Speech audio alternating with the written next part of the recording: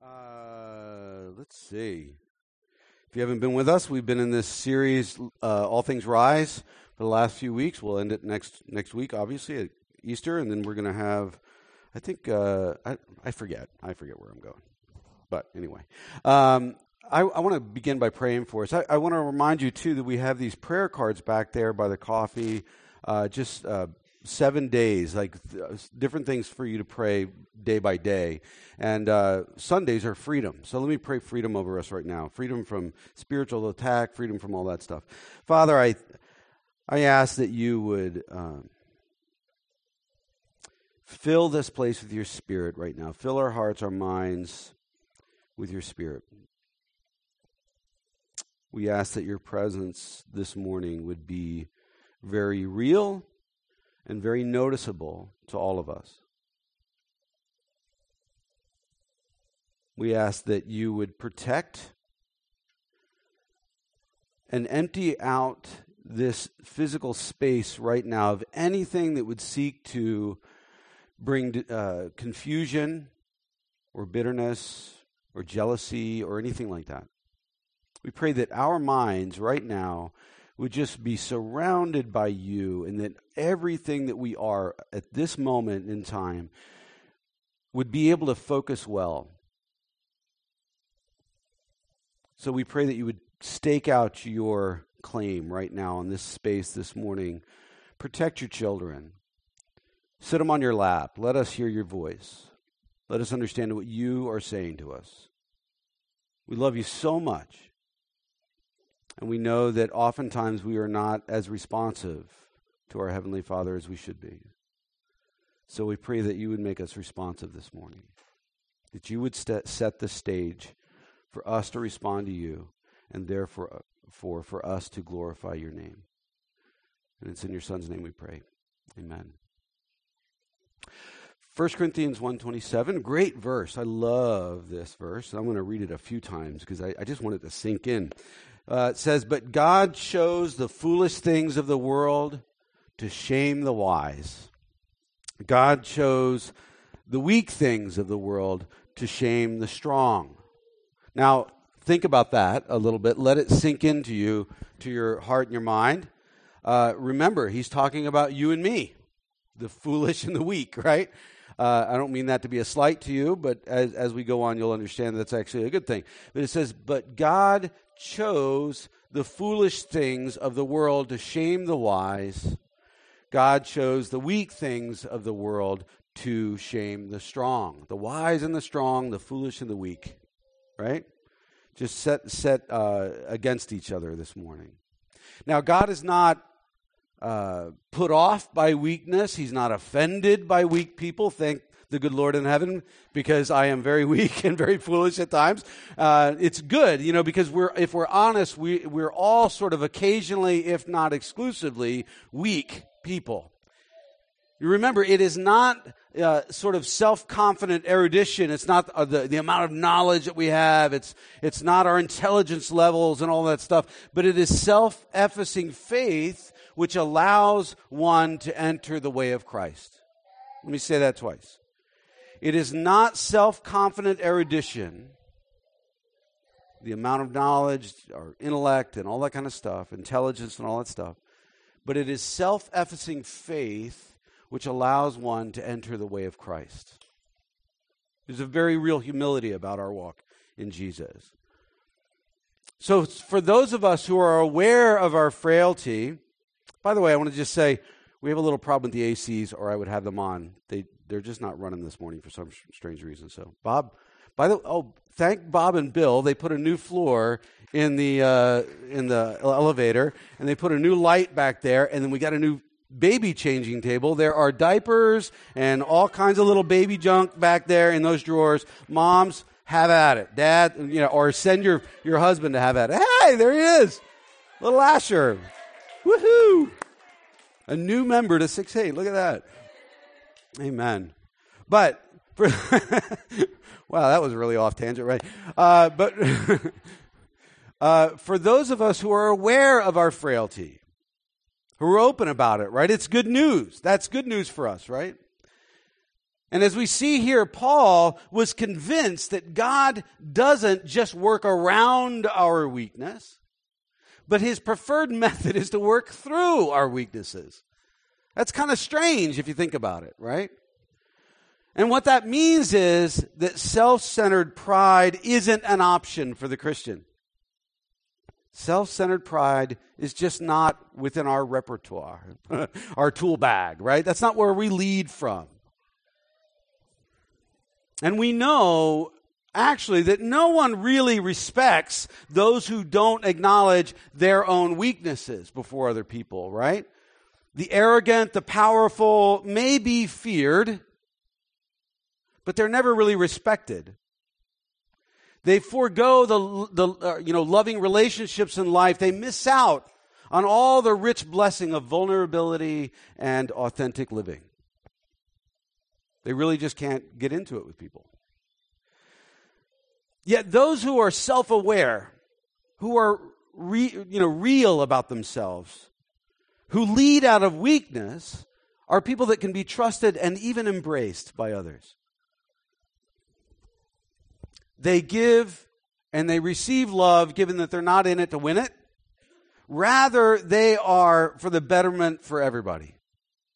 They want what's good for everybody. They can love their neighbor as themselves, like Jesus asked us to do, or told us to do, commanded us to do, actually. They're not unhealthily dependent on others. They don't have such a deep, insecure need for others, right? Neither are they independent of others, an island unto itself, just walking out there on their own. Rather, they are interdependent in community, given that they know they have something to give as well as receive. They need other people, but they can also give to other people, right? So they reflect that godly agape love that we talked about last week. And we see that worldly power and coercion and anger never engage true relationship. They don't. They only foster control. They only foster fear. And when people lead out of fear and anger and things like that, they create relational distance and dissonance, don't they? Nobody can come together. So here's a few questions to get your little minds thinking about all this. Do you ask for help? It's a simple question, right? Do you ask for help? Are you open about your need, right, with other people? Would you ever simply say, can you pray for me? I really need it. Or do you put on the game face, right? Like hiding behind false achievements or degrees and your accomplishments and all that stuff, making yourself really look good? Do you actually engage with church community, being known by others, allowing yourself to be known, letting people see your heart, and also knowing others? Getting deeper and closer with people and doing ministry with each other, reciprocating in ministry, letting people see your weakness. Something's going on in there, right? Praise God, I'm past that, dude. Like, oh gosh. Amen. She's watching her grandkids right now. She's like, I'm too old for this. It is hard work. God bless you, moms and dads and little babies. Woo! Thank God. Oh, our international travel with 4 little children is a nightmare. I'm telling you that right now.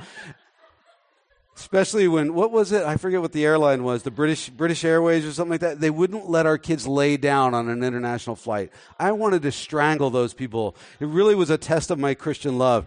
But, oh my gosh. Last question. Do you fight for only what you desire? For only what you want, right?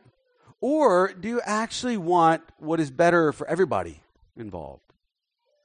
Those are good questions to think about. But we see that the weak are made strong not through self-aggrandizement, but they are made strong through vulnerability and openness. They rely on God and other people. They rely on God and the community of faith, right?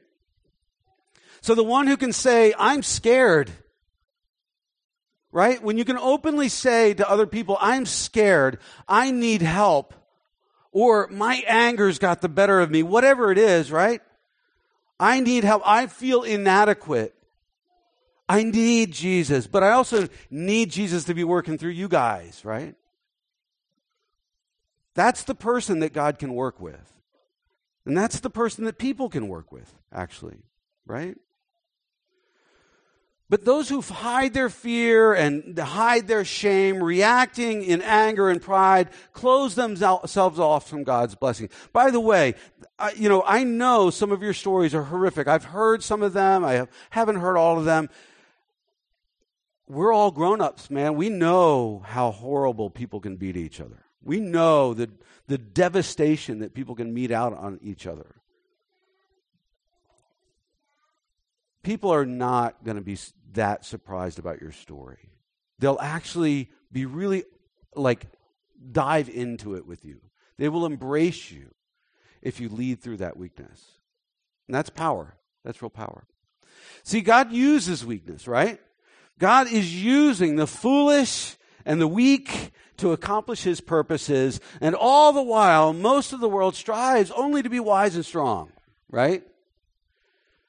And that is, of course, a sort of a deep dive into denial. Because if we're honest, who's really wise and strong among us?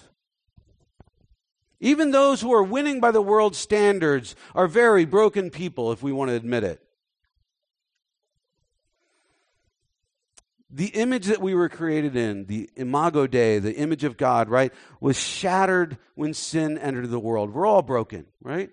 We're all broken, and we all need Christ to repair that image. And that's an ongoing process. It's both a one-time thing in the sense of a spiritual reality that the old is new, the old is gone, the new has come, that we are made new in Christ and holistically, but there's a walking out of it in our life, in the day-to-day reality of life. We're being made into the image of Christ. We are in constant need of divine intervention of Jesus, right? I remember growing up in the 90s. And I remember, entertainment just sort of shifted. I noticed it then in a big way. Movies and songs no longer glorified the hero of solid character.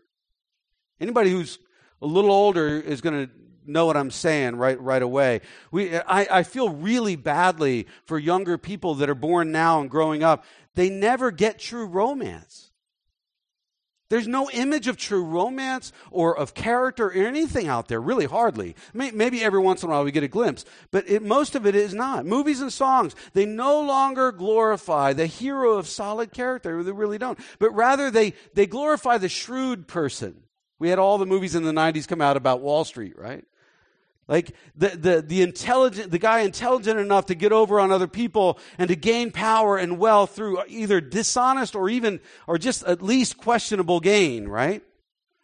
And this was all coming before the 90s. We know that. I mean, it doesn't all happen all at once for sure, right? But it hit its zenith right then with what we deemed or what we called the me generation. It's no longer for the betterment of humankind. Now it's all about me and how I bend the rules of morality to get to my favor, to get what I want. Now our heroes are people of questionable moral character, aren't they? Angsty, angry, powerful people born only out of trauma, living out of their past, living out of their hurt, right? Marvel comic characters, seeking revenge instead of actually fighting for what's right and good in the world. There is no more right or good. As we saw last week, when orthodoxy, right thinking, right and wrong become optional, it goes away altogether in all areas of life. And that's where we're going. But the good thing is that the me generation has all been forgotten. If you're young enough, you might not have ever even heard that term, the me generation. It's like a flash in the pan. Perhaps, just perhaps, the Christian dichotomy of power found in weakness is actually true, is actually real. It's actually how life works. maybe when we're honest, we can truly admit that the truly wise and strong people are those who can admit their need, admit their frailty. Those who know that they need others and who know that they most definitely need Jesus. Those who can ask for help readily, admitting their wrongs and their flaws. And if we explore the pages of Scripture, we notice very quickly that every biblical hero, if the moniker is even applicable to those people, right? Are they heroes or are they just people, right? But they were all flawed, very flawed in some cases. Scripture takes no measure to mask their shortcomings. That's why I really think I can believe in the Bible, right? They're totally human in every sense of the word. They're just like me. Moses, for instance, was an insecure mess. He really was. If you look at it, Exodus chapters 2, 3, and 4, things like this. He was hidden in a basket. He was found. He was adopted by Pharaoh's daughter. And then when he grew up, he got a little older, he murdered an Egyptian. And then he became like a fugitive on the run. He had to leave Egypt. If you remember the whole story. And then God calls him out of the burning bush to lead the Israelites out of Egypt, to go back and get his people and lead them out. And Moses questions God. He says, "Who am I? Who am I that I should go to Pharaoh and bring the Israelites up out of Egypt? I'm a fugitive. They're going to kill me if I go back there.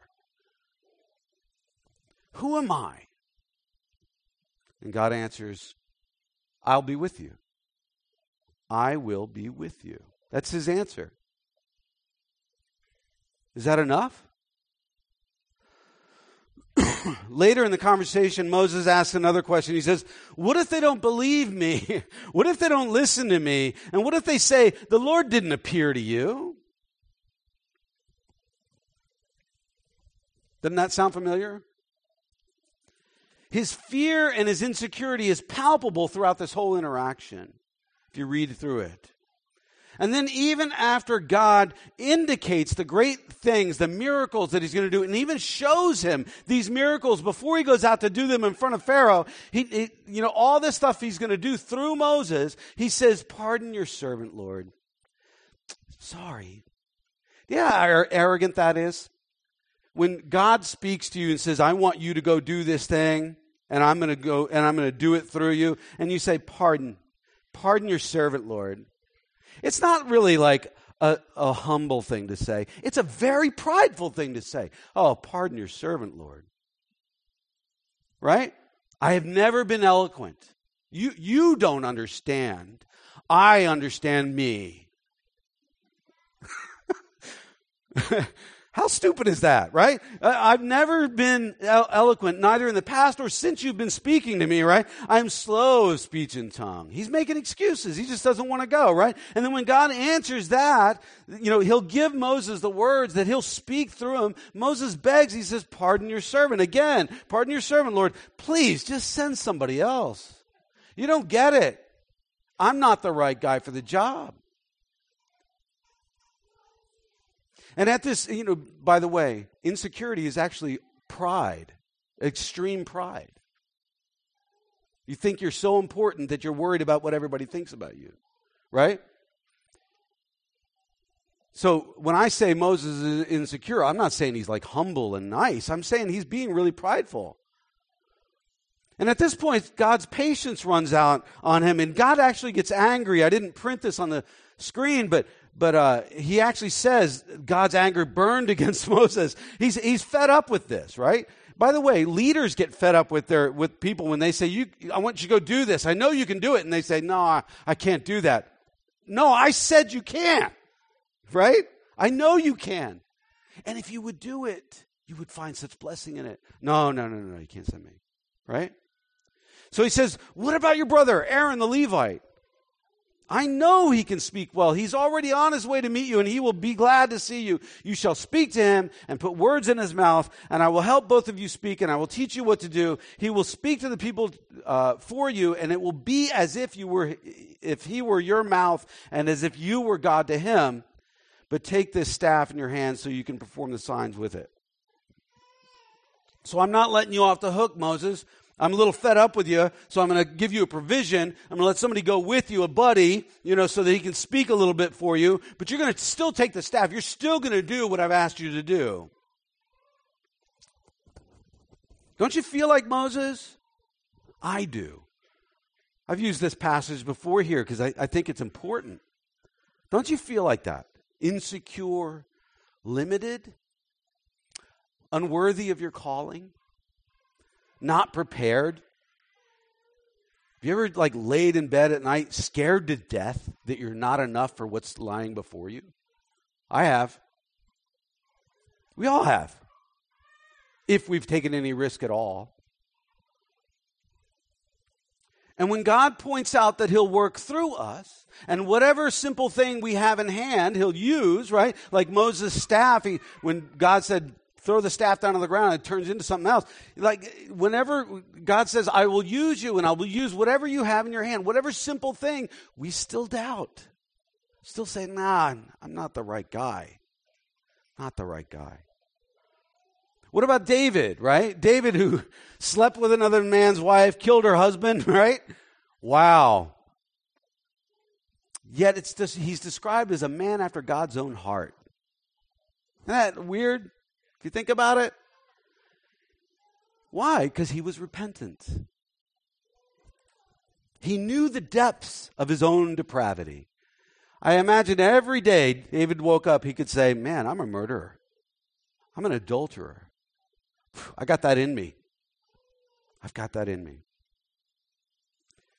His power came from not denying this. His power came from understanding it, embracing his sin and saying, you know what? He was self-aware. He was authentic. He turned from his sin and back to God. His repentance is a sign of openness. That's why repentance is so important.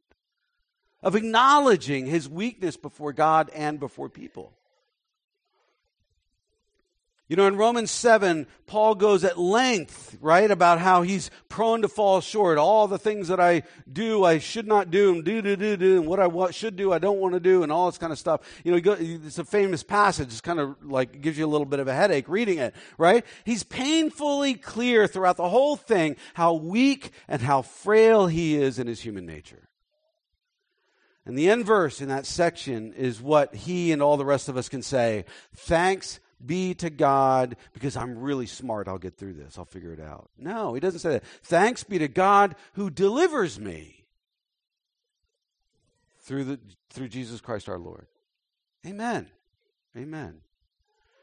Paul is forced in weakness to his knees before God.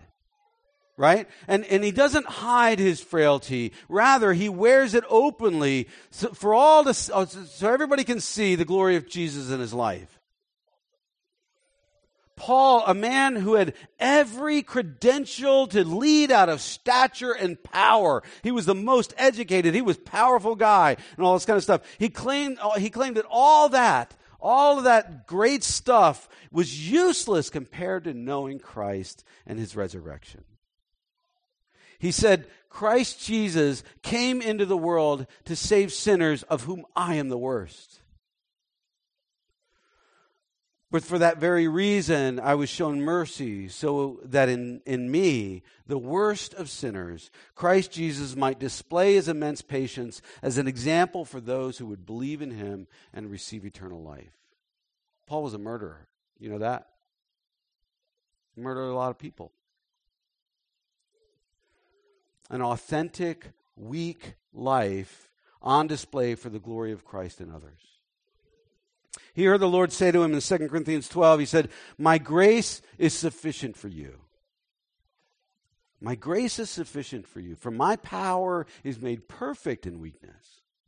And he continues, therefore I will boast all the more gladly about my weaknesses, so that Christ's power may rest on me. That's why, for Christ's sake, I delight in weaknesses, in insults, and in hardships, and persecutions, and in difficulties. For when I am weak, then I am strong. Not when I'm smart, not when I'm stronger than you. When I am weak, then I am strong. When we know we're weak, when we're aware of it, when we know our need, we tend to rely on Jesus. We tend to lay down all the pride, right? And we tend to rely on him. And the power of his love and the power of his truth are made manifest in us. They can be seen in us. It's living in light of all the words that grace our Christian speech so much. Words like submission and trust and faith and obedience. It's actually living out of those things. Jesus came in weakness. God become man in weakness, right? The story of Jesus is filled with weakness. Our Savior, the God of all creation, if we believe in this, right? Born a baby. God, he wasn't contractually obligated to come as a baby. He could have come up, shown up in any way possible, in any form possible, a conquering general with legions of angels behind him, a handsome political figure like myself, wielding sharp and cutting and intelligent words on people, a wealthy merchant pulling the strings of City Hall from behind the curtains of finance. Could have shown up in any way, But that's not him. That's not the way of Jesus.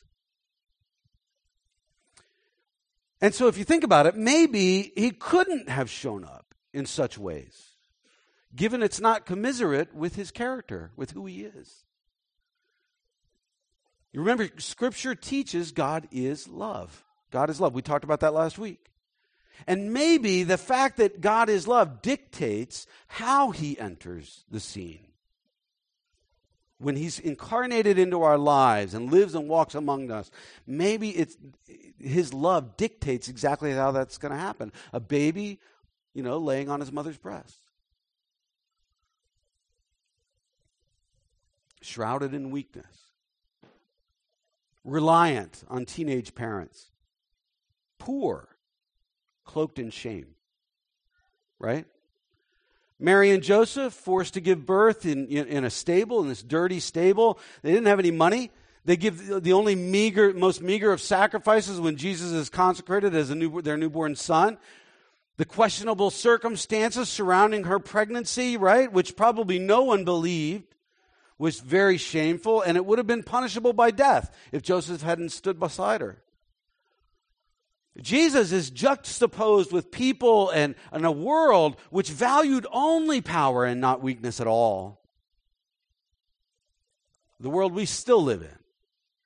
Born under the rule of Caesar Augustus, same rule who had coined, they had coined the good news or the gospel for his government, regarded his deity himself, with rites of worship established for him, his rule to be thought to be the good news of the gospel, the final solution to world peace and order, and it was believed actually to be an unending kingdom, an everlasting kingdom. Doesn't that sound familiar? An everlasting empire. Rome was just going to take over everything and last forever, with Caesar at the head of it.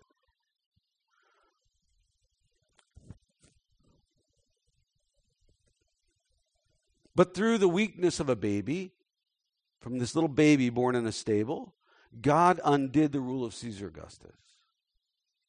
The word gospel would be usurped to mean the eternal rule of Christ, robbing Caesar of any glory and giving it all to Jesus.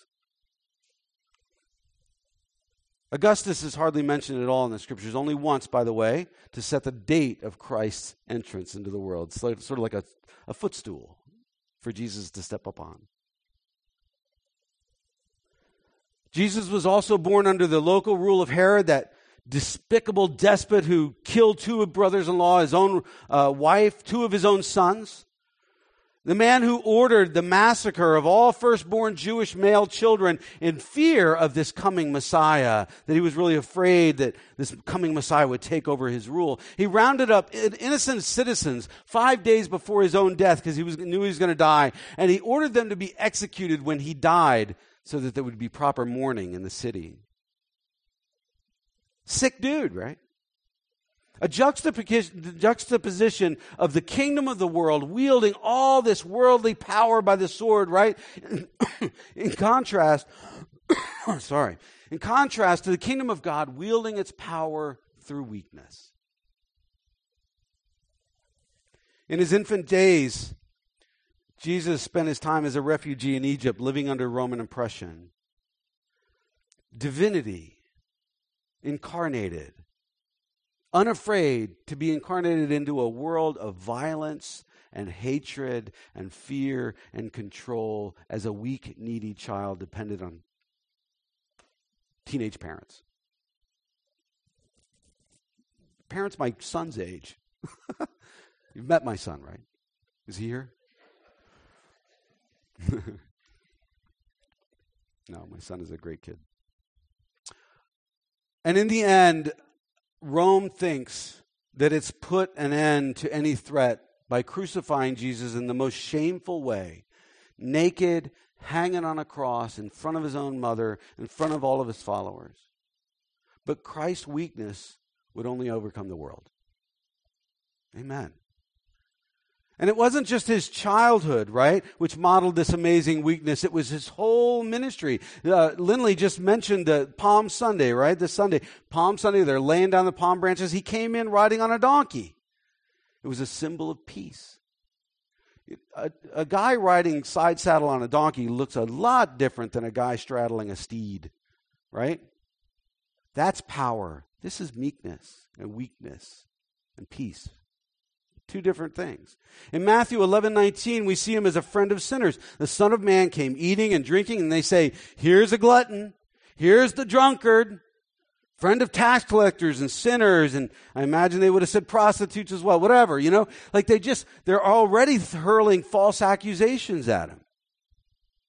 He didn't pursue relationships with the religious elite and the powerful. He approached the weak, the needy, the despised. People like me, right? All throughout his ministry, he was supported financially by a bunch of women. Oh my goodness, right? Some of questionable character. And in, that would raise a lot of eyebrows in sort of the power play of a patriarchal world. It was just not done. And when he went to beat the bushes for followers, he didn't go to the local seminary, the university, the military elite, the politically savvy at all. He didn't go to those people. He went to the fishermen and zealots and the regular Joe, and he said, come, and I'll make you fishers of men. I'll make you immortal. And then to top it all off, our great Messiah died. Messiahs aren't supposed to die. Right? They're not supposed to die. They're supposed to conquer Rome and live forever. Unending empire. Overcome the empire. But if they do die, it should be in some sort of like great masculine backdrop against some great, on the battlefield or in some equally worthy fashion, wielding a sword or whatever. Dying on the cross like a criminal was absolute total humility. None of that would have given him the power boost we'd think he'd need to begin a world-changing movement. It just wouldn't. But his weakness still did change the world, and it still is changing the world. It is. See, this is how God works. Through weakness. God chooses the foolish things of the world to shame the wise, the weak things of the world to shame the strong. Which means three challenging and comforting things for us. Number one, we can all be included. Like the Vineyard likes to say, everybody gets to play, right? We can all be included in the work of God because we are also quite weak, if we'll admit it. So chin up all of you that feel less than, right? All you who got chosen last for the baseball team or the kickball team. Remember that, right? I did. All you who don't make as much money as the Joneses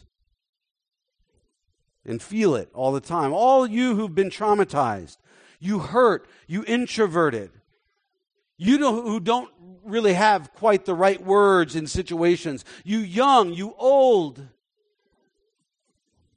you woman, you minority. And even this day we can say you Caucasian because we have a bad reputation right now. All you sheep are useful in the hands of the shepherd. You are. All of us are. And it's to His glory and through His mission which He calls us. All of us. Not just pastors, not just missionaries, not just church staff people, all of us. And He asked Moses, what's in your hand? What do you got there, Moses? A staff? That's it. What's in your hand? Use what you've got and He will work through you. Right? Use what you got and He'll work through you. He will give you the words. He will use your weakness, your authenticity. He will turn your shame not just into glory. He will turn your shame into His glory. Right? And secondly, this means it's in the weak and the vulnerable portions of our lives that God will do His deepest and most profound work. He will use your painful stories. He will use your less than moments. He will use your most vulnerable self. And thirdly, finally, it means we learn to welcome the broken and the weak in order to stay in the flow of God's redemptive work in the world. So the church which has lost sight of welcoming the broken in spirit is a church which isn't really walking lockstep with the Spirit of God. We don't just want to know the lyrics of the gospel, know the ins and outs, memorize the words and forget the melody. The melody makes the words come to life, doesn't it? You recite the lyrics of a song and blah, blah, blah, blah. That doesn't make you feel anything. When you sing it, you start to sway with the life of it. And that's the way we want to live the gospel in our lives. We follow our Savior and Him alone, nothing else, right? Whom Isaiah prophesied about. I love this. He says, He will not shout or cry out or raise His voice in the streets. A bruised reed He will not break. Think about that. Like a reed just kind of bruised and kind of bent over. He won't break it, right? A smoldering wick He will not snuff out. If you've just got the little bit of life in you, He'll coax it back, right? In faithfulness He will bring forth justice. So in weakness He comes to the weak. In brokenness He comes to the broken. He isn't loud. He isn't brash. He isn't arrogant. So many leaders are. He's quiet. He's meek. He's gentle. He's healing. He's life-giving. And we come as we are in weakness, but we leave transformed into the likeness of Christ. And it's a good image. These things are comforting and challenging at the same time because they both welcome us, as we are. We just come as we are. We come in our weakness. But they force us to wake up to who we really are in Jesus. What is possible? Denial of what we are isn't welcome in the ongoing work of God. God calls us to face our own hearts. It's comforting to know, though, that God will not reject us because of our lack of merit, because we don't measure up. That's not in the plan. It's challenging to know, though, that we have to earn that or own that. We have to be aware of it, and we have to go to Him for it. Dallas Willard says, and somebody reminded me of this quote recently, he said, God's not against effort. He's only against earning. Right? We can't earn our place. We don't earn our merit. We're deserving of death in our sin. But we can receive from Jesus, and we can walk it out with Him. We can try. So like Paul, I also pray that you, being rooted and established in love, may have power together with all the Lord's holy people to grasp how wide and long and high and deep is the love of Christ, and to know His love that surpasses knowledge, that surpasses strength, that surpasses all that stuff out there. to know his love that surpasses knowledge, that you may be filled to the measure of the fullness of God. Isn't that a hopeful statement? Right? Rooted and established in Christ's love, being known to the very core of our being, trusting him even with your frailty and your weakness. Just laying it all down. Let me end by saying, now to him who is able to do immeasurably more than all we can ask or imagine, according to his power that is in working within us. He's at work in me.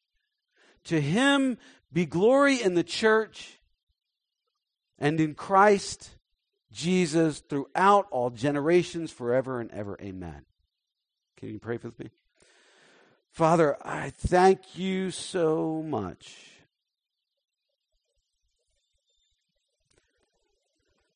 who can rescue me from this life of sin and death? Thanks be to God, to Christ Jesus our Lord. I thank you that we can say that.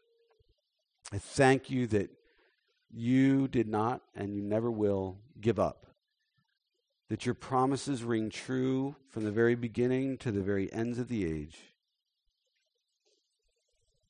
That people can say whatever they want, but I'm going to hold on to the corner of your robe at least. At the very least. If I can't fully embrace you totally. I just want to get close to you. Think about that woman in the crowd, sick for 12 years or whatever it was. And all she thought is, if I could just touch him, if I could just touch his robe, I'll be okay. Come, Holy Spirit. Let us respond to you in that way. Just everything we are, just reaching out for you and embracing you in our time of need and weakness. Let us be free people, just people that are free of pride, free of anger, free of bitterness, free of rage, free of confusion, just people that are free in love, just that have risen above it all because you have filled us with the measure of fullness in Christ.